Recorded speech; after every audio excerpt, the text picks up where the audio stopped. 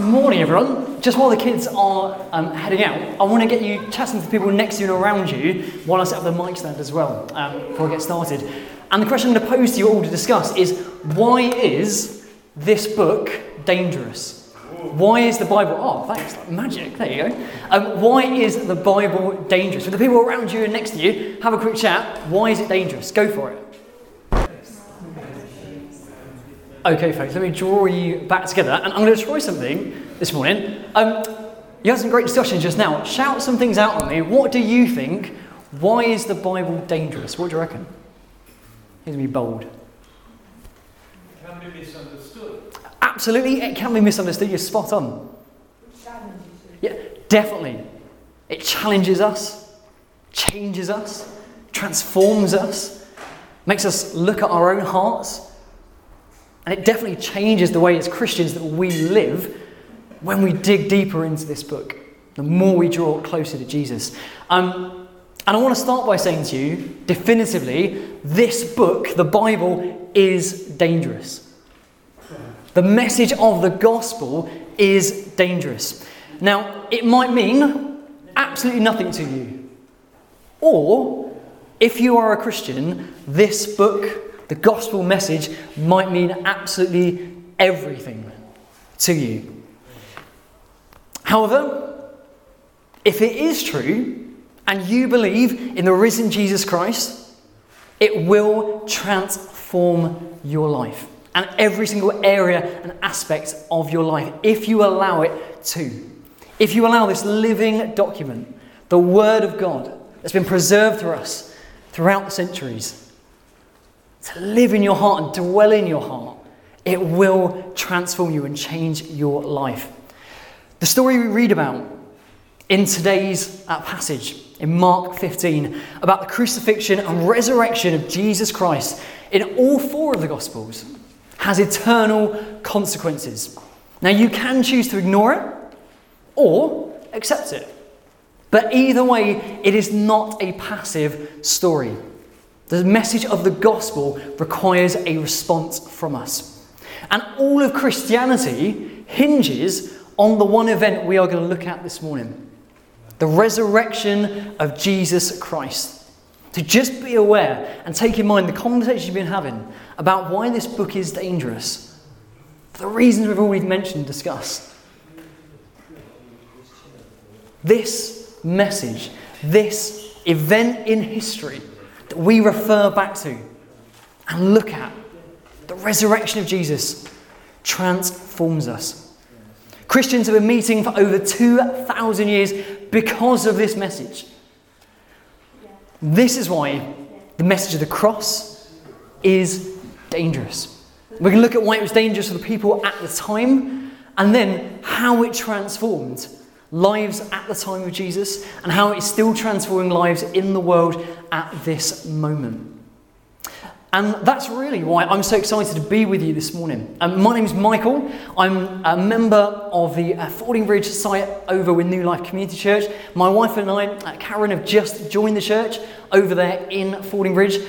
And what you may not know is that I'm also serving and working on the team that oversee New Life Community Church as an intern with them while I study at Moorlands, studying applied theology. And the reason that I'm doing that at the moment, and the reason that Karen and I have joined New Life Community Church, is because we really have a heart for God and seeing God's kingdom and God's message of hope spread throughout this location.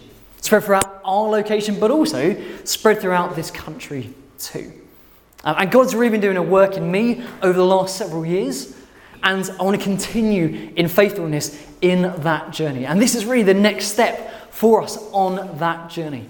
It's a big change for us. It's a big challenge for us in many ways too. But it's something that we are so excited to be a part of. And we're so blessed in the new brothers and sisters that we have gained as part of this church family with New Life. So it's a pleasure to be with you today. And you will see us throughout the year and the years to come too. Now, heading into our passage in Mark chapter 15. The question I want to pose first of all, before we jump into the text, is how good are you at holding your tongue? How good, when things get difficult, when people get really annoying, When you're faced with physical or emotional pain, how good are you at not saying anything?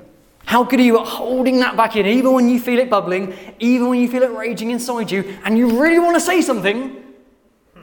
How good are you at holding that back? It's not an easy thing as human beings at all. But it's something we are going to see modelled by Christ this morning throughout the passage. Now, we see that modelled by Christ, but there's also other characters in the story today, such as the Pharisee, who were not quick to hold their tongue at all. Quick, though, to throw blame and accusation on others. We've also got the Roman soldiers that we'll see, who mocked Jesus and mocked those who couldn't fight back and who they saw as beneath them, that they could belittle. But also the disciples, who at this time in the story had fled and were holding their tongues in a different way by not speaking out, not standing up for their relationship with Jesus. So we're going to look at the example of Jesus and again reflect on how we are as individuals. How difficult at times we find ourselves to do just this. And often when we don't hold our tongue, in those moments where we do get frustrated and it does all bubble over, we find ourselves often falling into sin. We find ourselves in those moments turning away and behaving in a way that rebels really against God's will for us. We can become self-righteous, prideful, arrogant, and even look to bring others down rather than showing grace and kindness. Again, we'll see examples of both of those in the passage today. But of course, our greatest example, Jesus Christ, shows us the perfect example of enduring through suffering. But as we come to the end of Mark's Gospel today, we'll see that Jesus not only endured the torture of the cross without sinning, but that he endured the torture of the cross to take away our sins.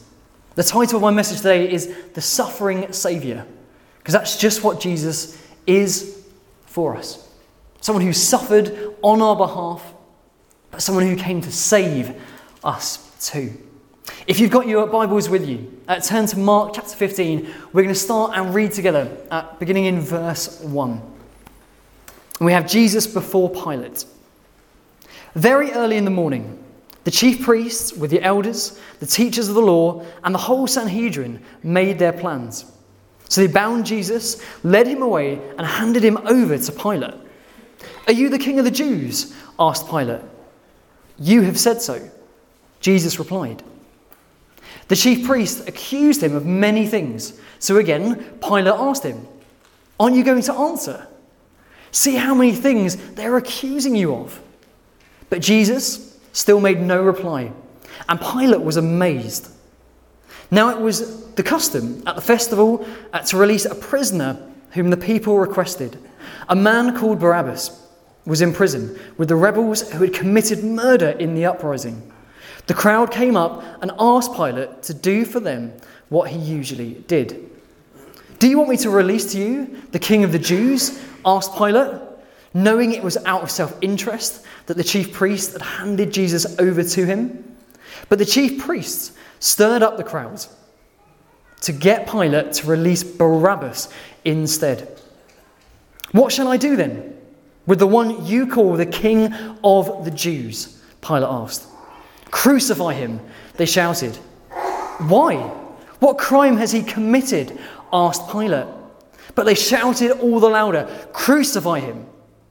Wanting to satisfy the crowd, Pilate released Barabbas to them.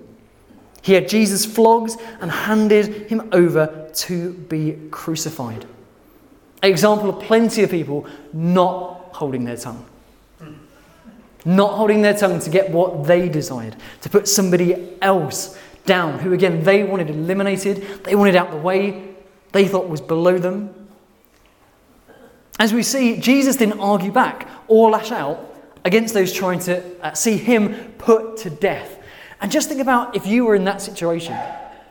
You were in physical harm. You were put on trial, in an unjust trial, where they couldn't even bring testimonies that stood up.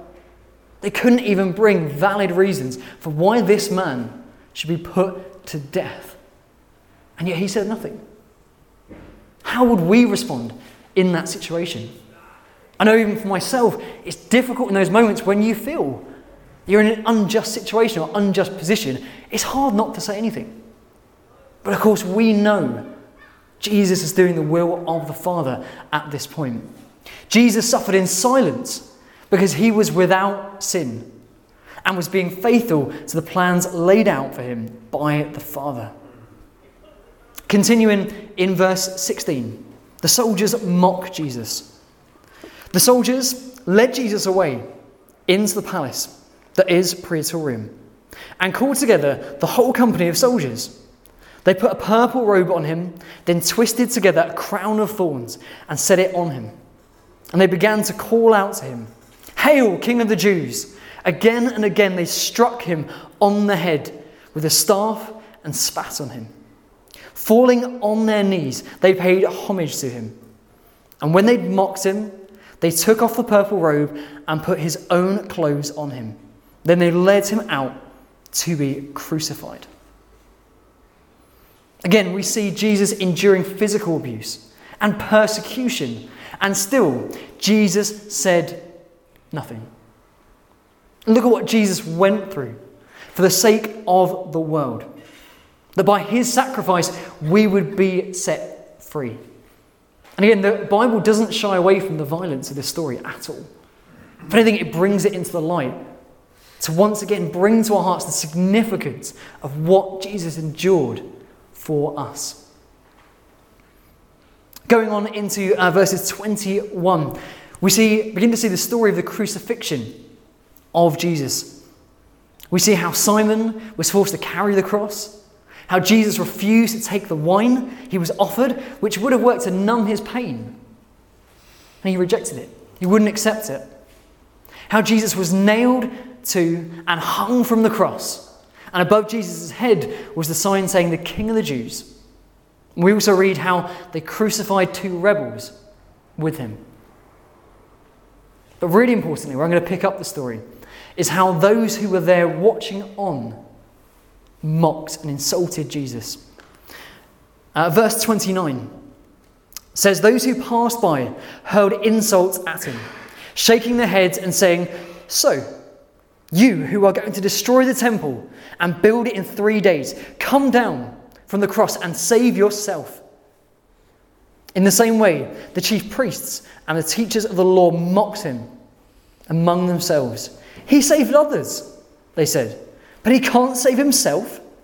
Let this Messiah, this King of Israel, come down now from the cross, that we may see and believe.'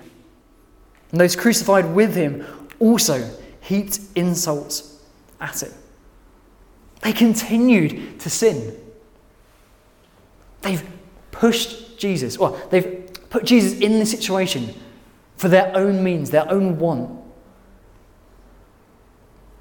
They've seen him endure the trial that was unjust. They've seen him endure the torture of the cross, one of the most brutal execution methods ever created throughout history. And yet they still continued in their way of sin. In their anger, hatred, and greed, they insulted a man who came to save them, even though they couldn't see it. They'd missed the significance of who Jesus was and what he had come to do. And yet he was still being obedient and faithful to the Father. Not once did Jesus from the cross shout down and shout back at them.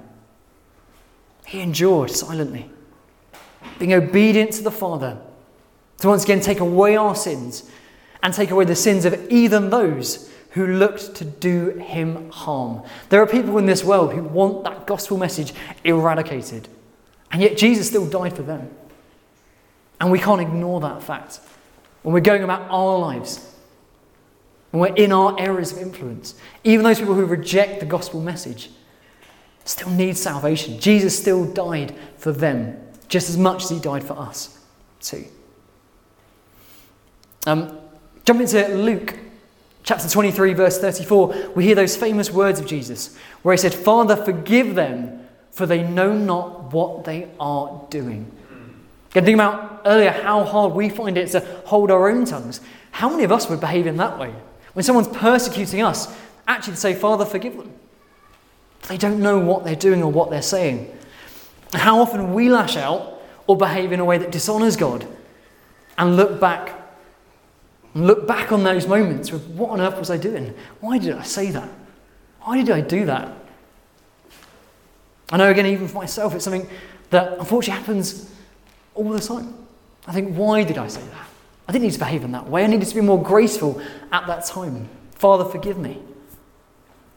How often might we find Jesus saying the same thing to us in moments of weakness? Jesus saying, forgive us, for they know not what they are doing. Going to back to Mark, verse 33 this time. We come to the burial of Jesus. Verse 42. It was preparation day. That is the day before the Sabbath. So as evening approached, Joseph of Arimathea, a prominent member of the council, who was himself waiting for the kingdom of God, went boldly to Pilate and asked for Jesus' body. Pilate was surprised to hear that he was already dead. Summoning the centurion, he asked him if Jesus had already died. When he learned from the centurion that it was so, he gave the body to Joseph. So Joseph brought some linen cloth, took down the body, wrapped it in linen, and placed it in a tomb cut out of the rock. Then he rolled the stone against the entrance of the tomb. Mary Magdalene and Mary, the mother of Joseph, saw where he was laid. When the Sabbath day was over, Mary Magdalene, Mary, the mother of James, and Solomon brought spices so that they might go to anoint Jesus' body. Very early on the first day of the week, very early on the first day of the week, just after sunrise, they were on their way to the tomb. And they asked each other, who will roll the stone away from the entrance of the tomb? But when they looked up, they saw that the stone, which was very large, had been rolled away. As they entered the tomb, they saw a young man dressed in a white robe, sitting on the right side, and they were alarmed. Do not be alarmed, he said. You are looking for Jesus, the Nazarene, who was crucified. He has risen. He is not here. See the place where they laid him. But go, tell his disciples and Peter, he is going ahead of you into Galilee. There you will see him, just as he told you. Trembling and bewildered, the woman went out and fled from the tomb. They said nothing to anyone because they were afraid. Again, another example. Sometimes it's fear that can hold our tongue. Sometimes that lack of understanding, that I'm not sure I know the answer to your question, that we can hold our tongue at times and not speak out our testimony or our faith in the risen Jesus Christ. And today's church family, we're coming towards the end of the Gospel of Mark and the good news of Mark. And as we read into chapter 16, and to the end of chapter 16, we'll see how Jesus is commissioning us as Christians. So in chapter 16, jump into verse 15, Jesus said this. He said to them, "Go into all the world and preach the gospel to all creation. Whoever believes it and is baptized will be saved, but whoever does not believe it will be condemned." There's a challenge to us. "And these signs will accompany those who believe. In the name they will drive out demons. They will speak in new tongues. They will pick up snakes with their hands, and they will drink deadly poison. It will not hurt them at all. They will place their hands on people who are ill, and they will get well." After the Lord Jesus had spoken to them, he was taken up into heaven, and he sat on the right hand of God. Then the disciples went out and preached everywhere, and the Lord worked with them and confirmed his words by signs that accompanied it. So after all that silence, that endurance of the trial, of the crucifixion, here we find the risen Lord Jesus Christ commissioning his disciples to no longer hold their tongues, but into the share the good news of the risen Lord Jesus Christ. And that is what Jesus is still commissioning us as believers to do this morning. Again, here in the Gospel of Mark, we find the message of salvation, that it may be received to all who hear it. And that is the message of Jesus, that we've all turned away from God at times. And we've all been slaves to sin. But more importantly, the good news of salvation, that we can be freed from sin and born again with Christ. In Romans 6, verses 6 and 7, it says, "For we know that our old self was crucified with him, so that the body ruled by sin might be done away with, that we should no longer be slaves to sin, because anyone who has died has been set free from sin." We no longer have to be slaves, but free in the risen Lord Jesus. Recognizing the gift that God has given us through the sacrifice of his Son, and a gift that we don't deserve. A gift that God provided us with, that we couldn't earn through works, that we couldn't earn through good deeds, that we could not earn through how well we feel we've lived our lives, or repay for the mistakes that we've made. A gift that was freely given through Jesus. A gift that we would be set free. In Romans 6, verse 23 this time, it says, "For the wages of sin is death." That is what we deserve.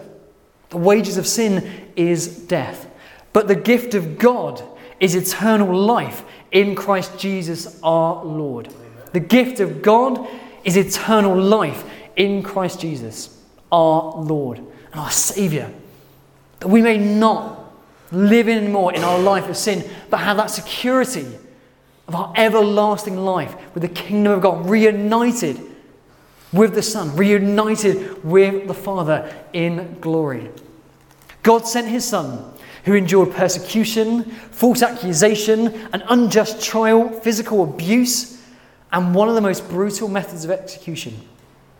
All to be obedient to his Father's will, to allow you to have direct contact and connection to God, so that you may have forgiveness for your sins and that you would be welcomed into everlasting life.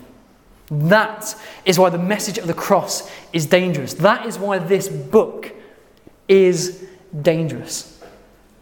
So, the question is, where does that leave us as believers and even non-Christians over 2,000 years after these events have taken place? It leaves us with a choice. To either turn away from our old lives of sin, to accept that we are broken people that can't do this on our own, and who need a Saviour that's been provided for us through the grace and love of God. A Saviour who suffered, died on the cross, but was buried and rose again so that we would have a relationship with God through Christ. In biblical history, until these events took place, your relationship with God had to go through the priest and the religious leaders. But Jesus' sacrifice on the cross tore that curtain in the temple so that we would have free communication and contact with our loving Father. So that we could pray anywhere, at any time, in any moment of need to our loving, gracious Father. That's the significance of what Jesus did for us. Now, for those of us that have made a commitment to Christ, we can walk in the knowledge that we go through our lives with Christ, not alone, but connected with and to him as our support.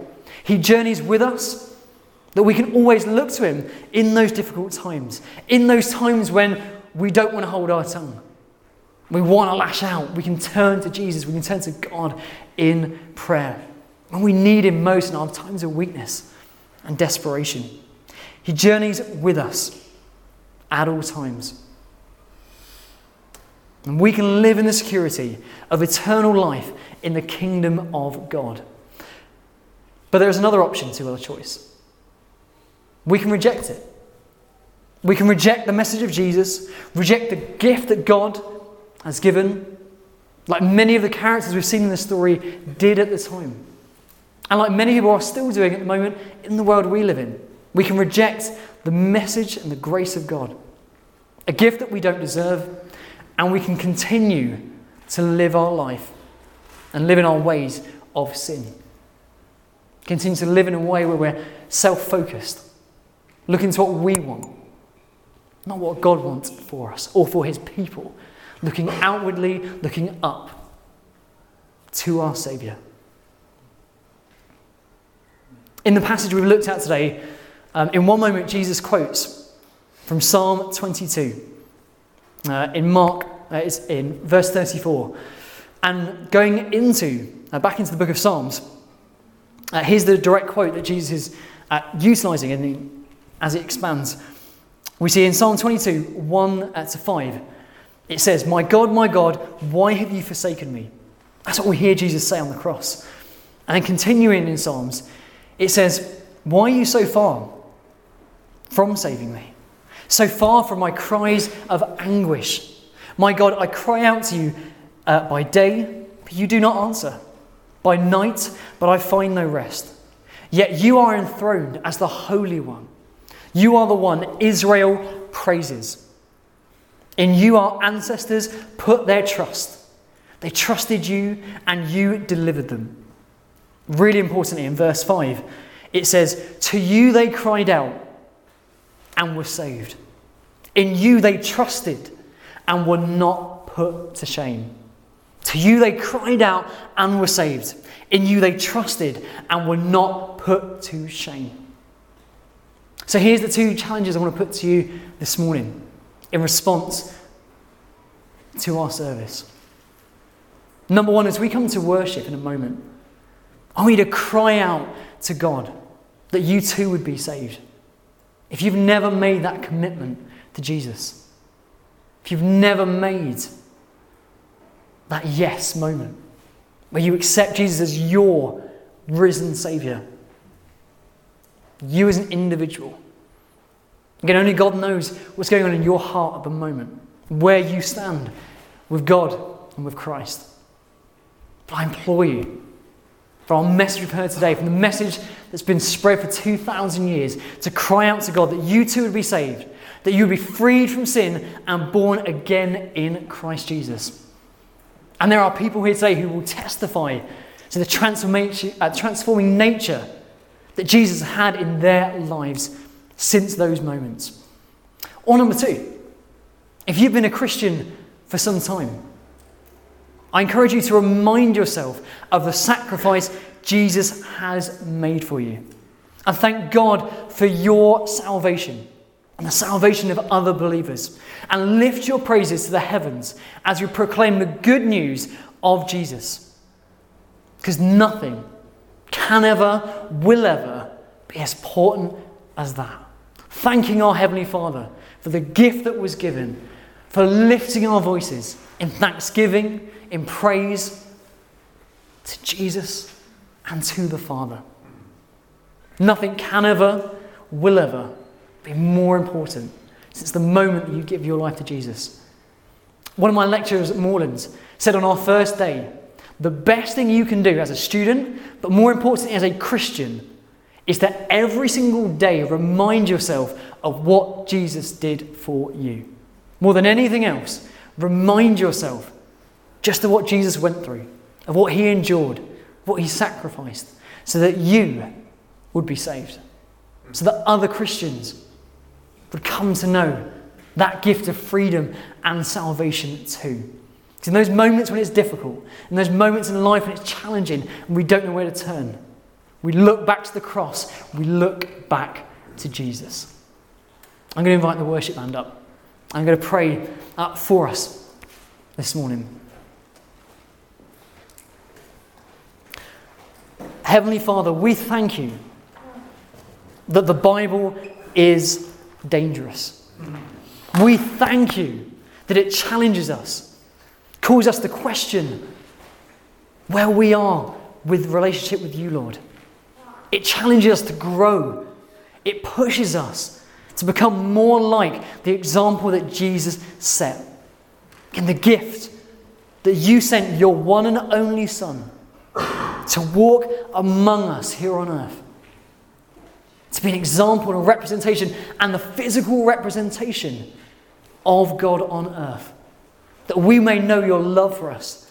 That we may know the plans that you have for us. That we may know how much you want us to be in relationship with you.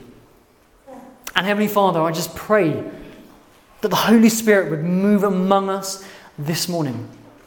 That you'd be working in hearts and minds today. That wherever we find ourselves as believers, we would continue to dig deeper in our journey of faith. We would continue to engage with this dangerous book that can change everything for us. And that you would challenge us to share that good news with others too. That we would not hold our tongue. That we would not flee. But instead, we would stand firm in the security we have with you. So Lord, we lift you high this morning. We praise your mighty name because you are holy, you are great, you are worthy of it all. Not us, Lord. You are worthy. Let's praise his name. We ask all these things in the mighty name of the risen Lord Jesus Christ. And all God's people said, Amen.